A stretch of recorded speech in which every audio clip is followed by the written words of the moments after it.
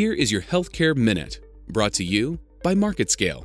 The biotechnology company Biogen is changing plans for their study on Alzheimer's based on mid-study findings, making investors less confident. Based on their findings, 510 patients will need to be added to the final stage of the study.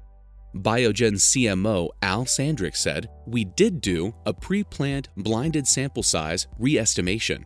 We did see variability in the primary endpoint that assumed we did the original sample size estimation. So, we decided to increase the sample size to maintain 90% power. Therefore, we're going to add 510 patients to the two studies." With the recent changes and growing concern for their stockholders, hopefully Biogen's study will still pay off. I'm Brett Brown, and this has been your Healthcare Minute, brought to you by MarketScale.